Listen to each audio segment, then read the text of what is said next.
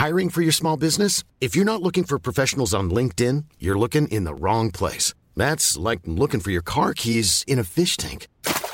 LinkedIn helps you hire professionals you can't find anywhere else, even those who aren't actively searching for a new job but might be open to the perfect role. In a given month, over 70% of LinkedIn users don't even visit other leading job sites. So start looking in the right place. With LinkedIn, you can hire professionals like a professional. Post your free job on linkedin.com/people today.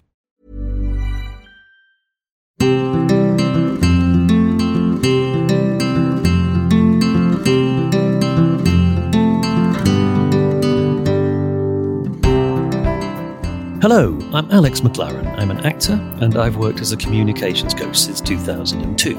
Now so much business is being conducted remotely. The ways in which we talk, present, build relationships and connect is changing. In this podcast, I want to explore all those issues and prove to you that no matter who you are, you can talk to anyone.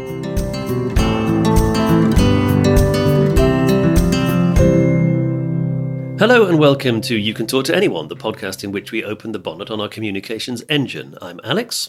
And I'm Tom. And this week we're going to talk about the business of tough customers, conversations when you are buying things. I'm just aware, Tom, that when I am shopping, a slightly different version of me comes out, and it varies what I'm buying and maybe what I'm spending. But I'm also very aware that I can't generalize from my own experience of what it's like to buy things and assume that everybody else is the same. So what kind of shopper are you, Tom? Well, this is one of those areas in which you're absolutely right. Everybody has their own likes and dislikes, their own foibles. I am not a natural haggler. Okay. I dislike it. My partner, Deborah, who long-term listeners of this podcast will know well, very much enjoys getting a deal. Right.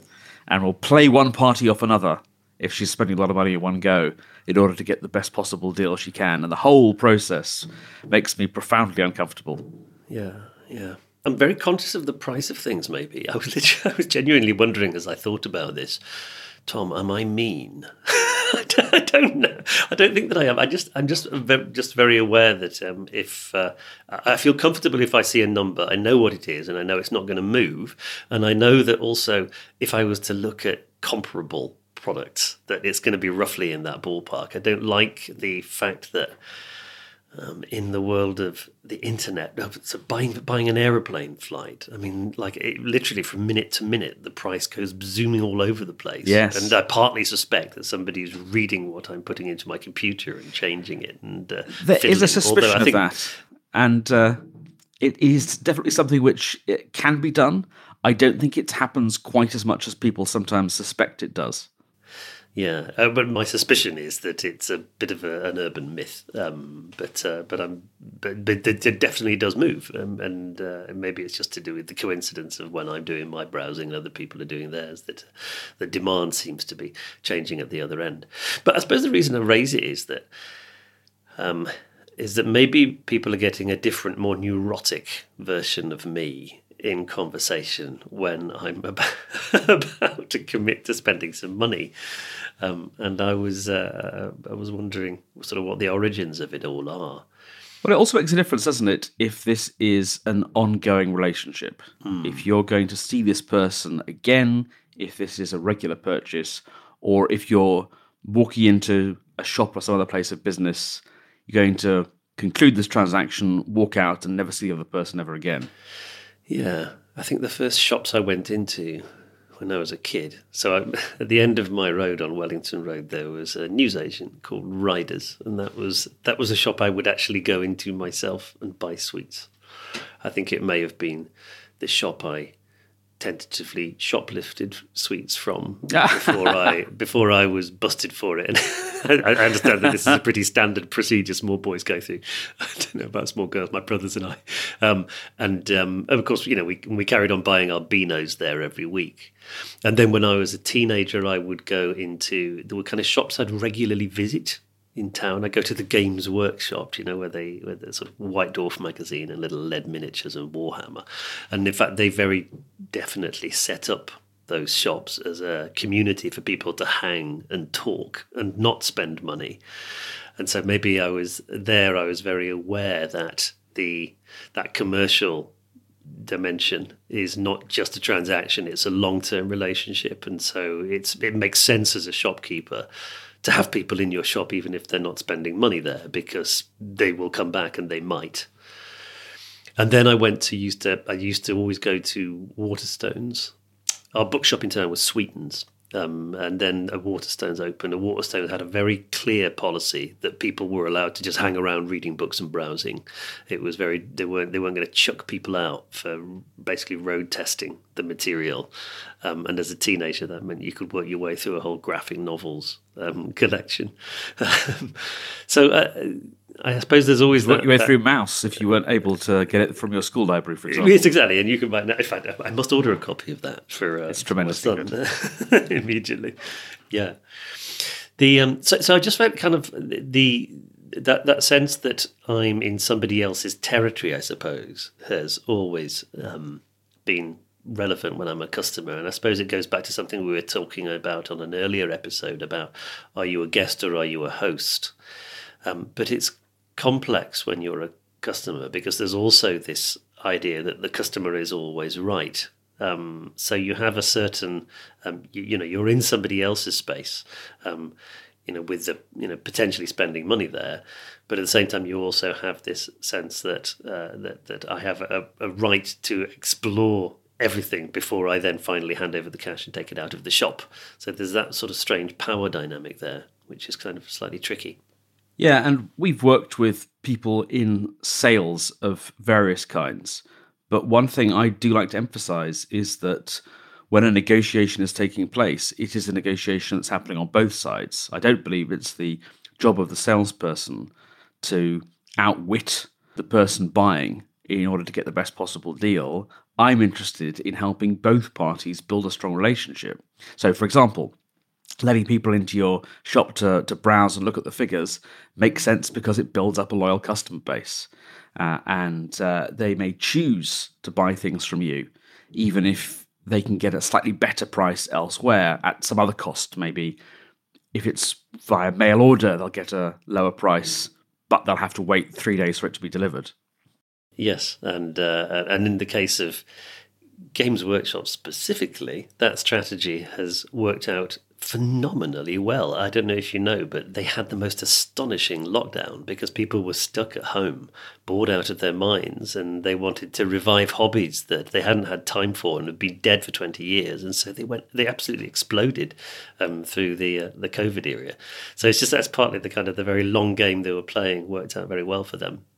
Here's a question. Have you ever, I was thinking about when I've been a successful customer, when I feel like I've made an effective purchase, but I was also thinking of when I've made a bad purchase and I feel that it's not quite worked out. It's always a queasy feeling, isn't it? If, as the purchaser, you make an offer and it's accepted immediately. Yes. I mean, I'm talking about spending a lot of money in one go. But if you say, well, I'll give you X for it, and the other person says done, starts shaking your hand straight away, it's never a happy sign. Yes, and there's maybe there's also kind of a snob thing. I don't care to bargain, that all I want to do is just buy this and walk away. And maybe you end up paying in order to opt out of a process that if you didn't have the readies that you might feel it was probably worth going through. I've recently.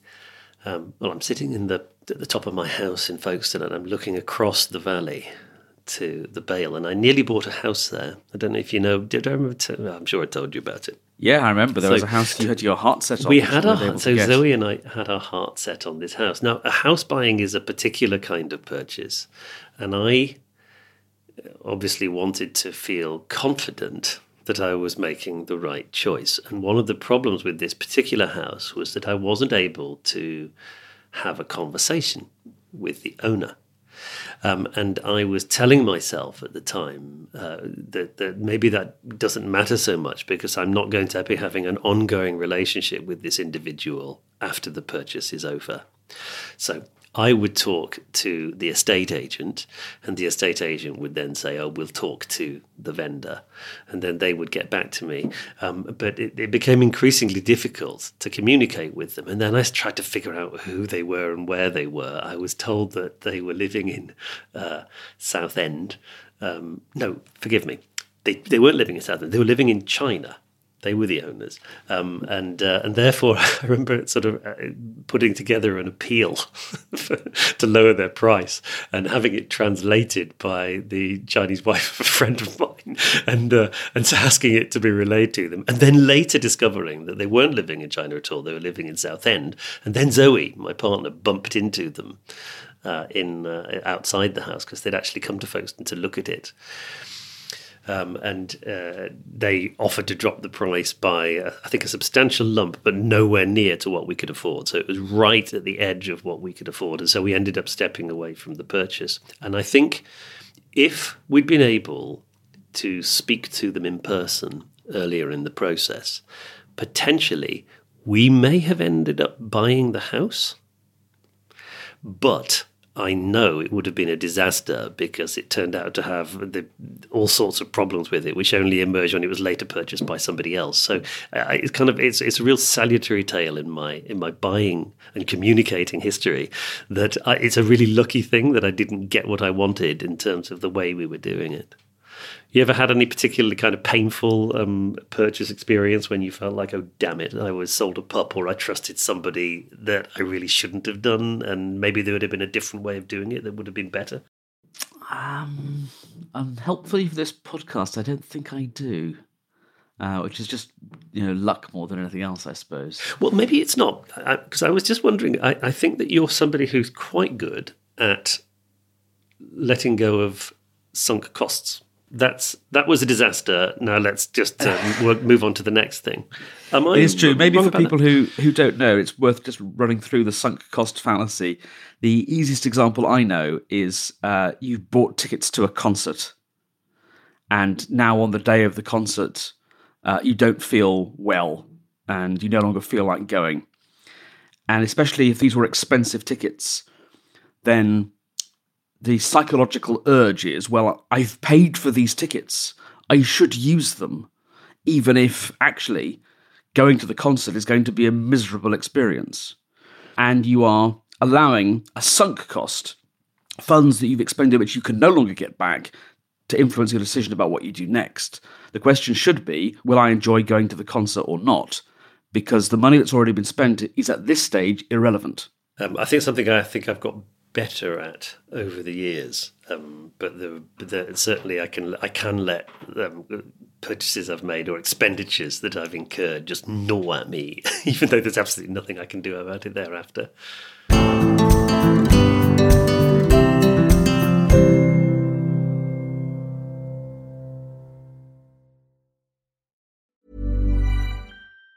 Even on a budget, quality is non-negotiable. That's why Quince is the place to score high-end essentials at 50 to 80% less than similar brands. Get your hands on buttery soft cashmere sweaters from just $60, Italian leather jackets, and so much more. And the best part about Quince, they exclusively partner with factories committed to safe, ethical, and responsible manufacturing. Elevate your style without the elevated price tag with Quince. Go to quince.com/upgrade for free shipping and 365-day returns. Hiring for your small business? If you're not looking for professionals on LinkedIn, you're looking in the wrong place. That's like looking for your car keys in a fish tank. LinkedIn helps you hire professionals you can't find anywhere else, even those who aren't actively searching for a new job but might be open to the perfect role. In a given month, over 70% of LinkedIn users don't even visit other leading job sites. So start looking in the right place. With LinkedIn, you can hire professionals like a professional. Post your free job on linkedin.com/people today. What's the, other than your house, what's the most expensive thing you've ever bought? That's a good question. Houses don't count because banks give you the money. Well, actually, I mean, I'm thinking of a recent sort of quite successful purchase, which was my car. Yes. And so, and now this is interesting because, substantial purchase here. And also it was, as a customer, it wasn't ideal circumstances. So this was at the beginning of December, and I'd been sick, and so I was away in hospital. There's something going around. Yeah. and then, but also Zoe's mother was sick. So basically she was caught between a parent who needed her in Sussex and me who wasn't around, and trying to get Frank to school in the morning. So it was a very, very stressful set of circumstances. And so this is an issue. We were in a hurry. And it's not a good idea to be making important high-value purchases when you're in a rush.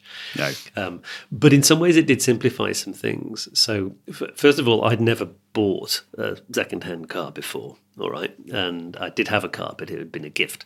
And so we had to find some way of actually test driving cars just to get familiar, just to be a little confident that we were about what we were doing, and meeting some dealers as well.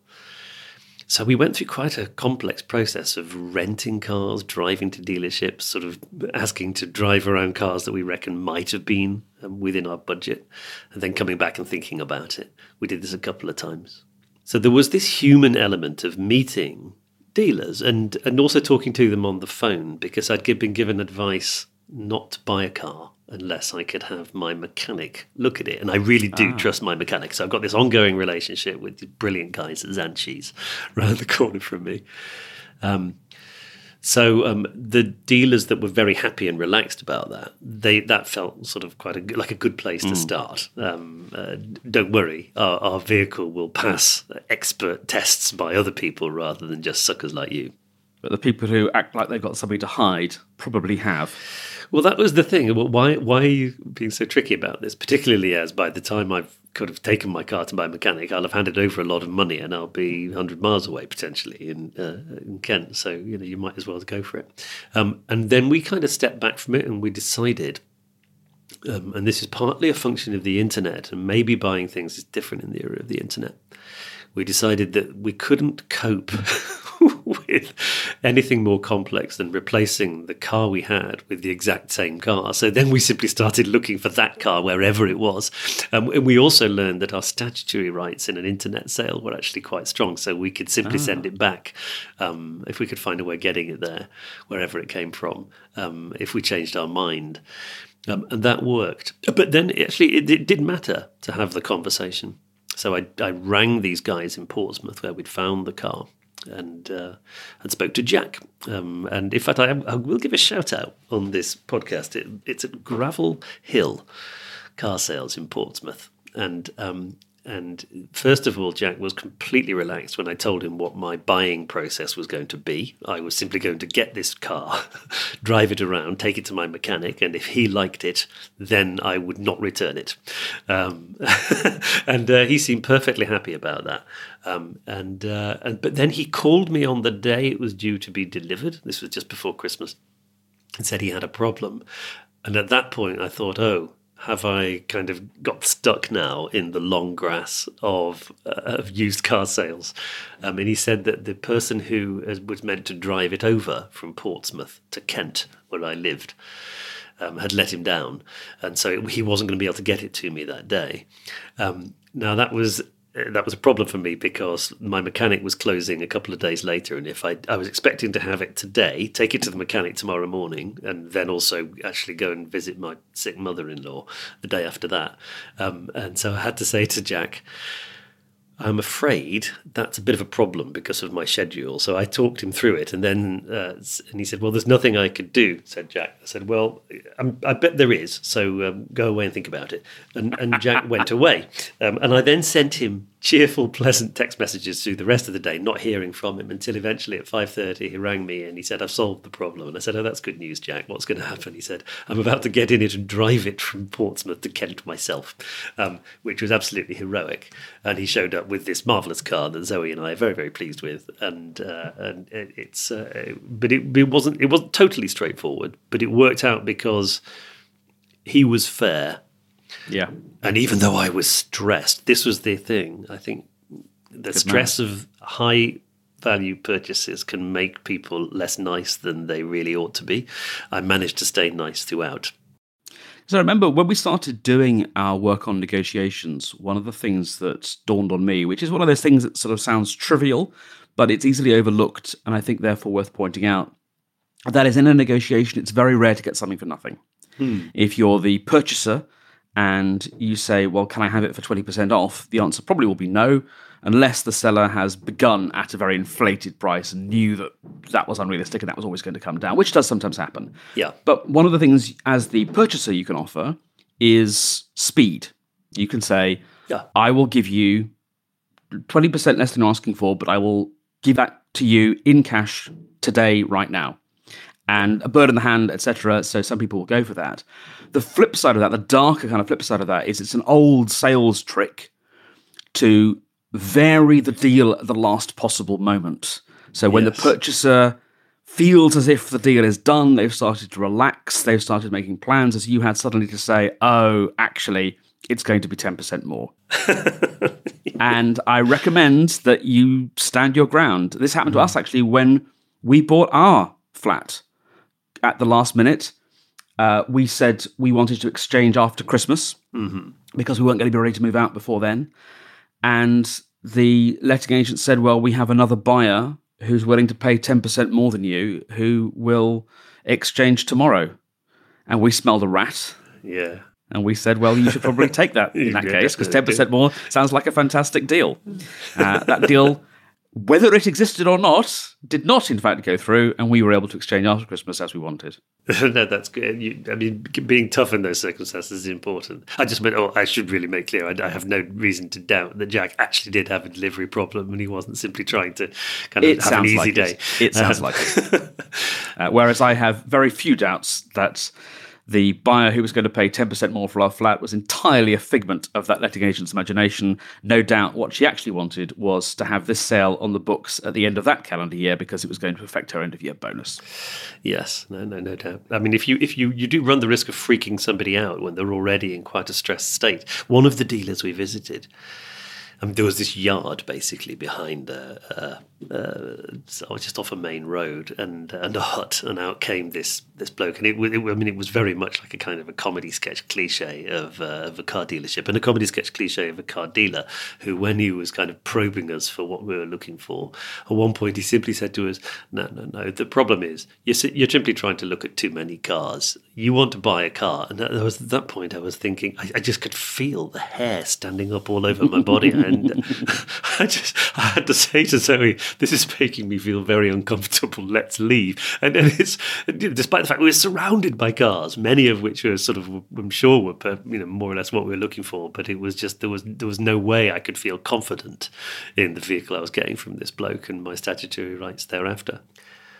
One thing which I've come across in my work is that if you're a professional buyer, if you're somebody who is effectively buying things on behalf of your organisation, that can do strange things to your communication style. Have you ever come across this, Tom? And if you are a procurement person out there, please do get in touch with your perspective on this, especially, incidentally, if you've got contradictions. But I remember once working with a team in which they were all incredibly tough, low reactors. It might have been the business they were part of. They were in the rag trade, clothes business, basically, and I know that the margins are very, very tight there, and so the when you're negotiating it over price, then it's standard to be very, very tough about that. But what it meant was, I remember particularly for one particular person, was that he found it quite difficult to negotiate with people within his organisation in order to delegate work and so on. He was constantly wearing the kind of the armour of, I am not going to be sold to, I am going to be doing the buying. Yes. and so that kind of affected the way that they were engaging with everybody, because a successful strategy in one key part of their professional life had started to seep into other areas of their lives as well. Yes, if all you have is a hammer, everything looks like a nail. Yes. It's very easy to apply the same technique in many different similar circumstances, when actually a technique that serves you very well over here may be useless or counterproductive over there. Yes, and also I guess there's maybe the flip side to it as well, in that that element can affect your engagement with people when you're thinking about mates rates. So, I mean, the town I live in is full of entrepreneurial people, some of whom are opening shops, so your friend is then suddenly somebody who is selling things, and you feel almost a sense of, oh right, well I should definitely buy that sort of support this from yeah, exactly. You want to back them, but there's a second strand to the way you're engaging with each other, which can affect the way you talk to each other. Actually, when I think about it, I think mainly there's just a risk to them of me wasting their time as I stand inside their shop gossiping and talking rather than not buying their things from them. But it comes back to something we've talked about in this podcast before, and that is, first of all, the importance of building relationships, but also the relative importance of building relationships. Right now, is it more important for me to get the best possible deal I can buying this material, for example, if I'm in the rag trade, because the margins are tight and I have customers on the other end who are waiting for clothes, and I've just got to get the best possible deal I can, and I don't know if I'm going to deal with you again. Maybe I will, maybe I won't, so I can afford to play hardball, as opposed to when I'm trying to run my team and delegate work to them, where I absolutely know I'm going to be seeing them again tomorrow, and my relationship with them is of paramount importance. And so it might very well do better for me to do them a favor today and let them go home early or do whatever it is they want to do, because they will then see me as a fair boss and someone to whom they owe a favor in future.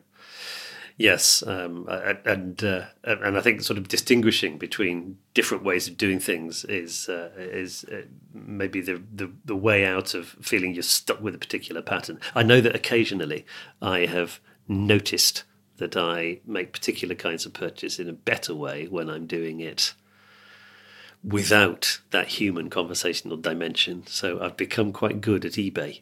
And I'm trying, and I know exactly what it is that I want to buy because I can see it. Then it's a simple matter of trying to make sure I get a price which suits me, and I'm quite good at letting go. Incidentally, when I don't win auctions, eBay does a lot of that negotiating for you. It allows you to put in a price that's the maximum you're willing to spend. And the absolute trick with eBay, as you say, is decide what that maximum price is, put it in, and never change it. Maybe you will win and maybe you won't, but if that was your maximum, then going over it is a foolish decision. And if it wasn't your maximum, then you did the first bit wrong. Oh, that's interesting. But it shouldn't change over time. You should decide, now this is as much as I'm willing to spend, and then eBay will increase your bid up to that maximum if there is competition. You don't have to lift a finger after then. Okay. Well, actually, tell me whether you think this is... Because what I do is I do make that decision about how much this is going to be worth to me. But what I do is I snipe at the last minute because I quite like the excitement of feeling that I've dropped a deer at a long distance with my long range rifle. So I do like the buzz of it finishing. That is the other tactic. And indeed, there are tools you can get which will snipe at the last minute for you. Typically, they'll snipe with 10 seconds to go for free, and they'll snipe with 1 second to go if you pay a fee. But of course, there may be multiple of these bots all trying to outsnipe each other. Yes, so you can't always win. You can't always win, and very often you'll see this sort of flurry of last minute bids, which is it's all part of the fun. Because I don't like negotiating, even that I don't like the tension of that. When I buy things on eBay, 90% of the time, it's a buy it now price. It's a buy it now. How interesting. I don't do the auctions. I don't like the stress. All of my eBay searches are auction only, Tom. I don't go anywhere near the buy it now stuff. Thank you so much for joining in, those of you who've been listening. And your homework this week is to go and try out an alternative buyer conversation in a low-stakes situation and see what kind of experience you come up with. So if you're somebody who tries to avoid the chat with the sales associate or the shop assistant, then go in and with a little bit more time and spend a lot of time building a relationship and see if you end up coming out with more positive experiences. And likewise, if you are somebody who just likes to waste shopkeepers' times like me, see if you can do all of your research before you ever go anywhere near a sales situation and make a clean kill. And let us know how it goes for you. Yes, please. Alex and I deliver training days to people in business in person or via Zoom on all of these topics. We talk to them about client meetings, better negotiations, presenting with confidence, storytelling, networking, and much else besides. If you'd like to get in touch with us to discuss what you do and how we might be able to help you, then you can send an email to info@the-spontaneity-shop.com, or you can give the Spontaneity Shop a call on 020 7788 4080. And we'd love to hear from you. If you've got experiences you want to share with us or topics you'd like to cover as part of the show, drop us an email or record your thoughts in a voice memo. We might even play it on a future show. Until next time, I'm Alex. And I'm Tom. Thank you very much for listening, and goodbye. You have been listening to You Can Talk to Anyone with me, Alex McLaren, and my guests Susan Harrison and Lucy Trott. The producer for The Spontaneity Shop was Tom Selinsky. You Can Talk to Anyone is brought to you by the House of the Guilty Feminist and is distributed exclusively by Acast.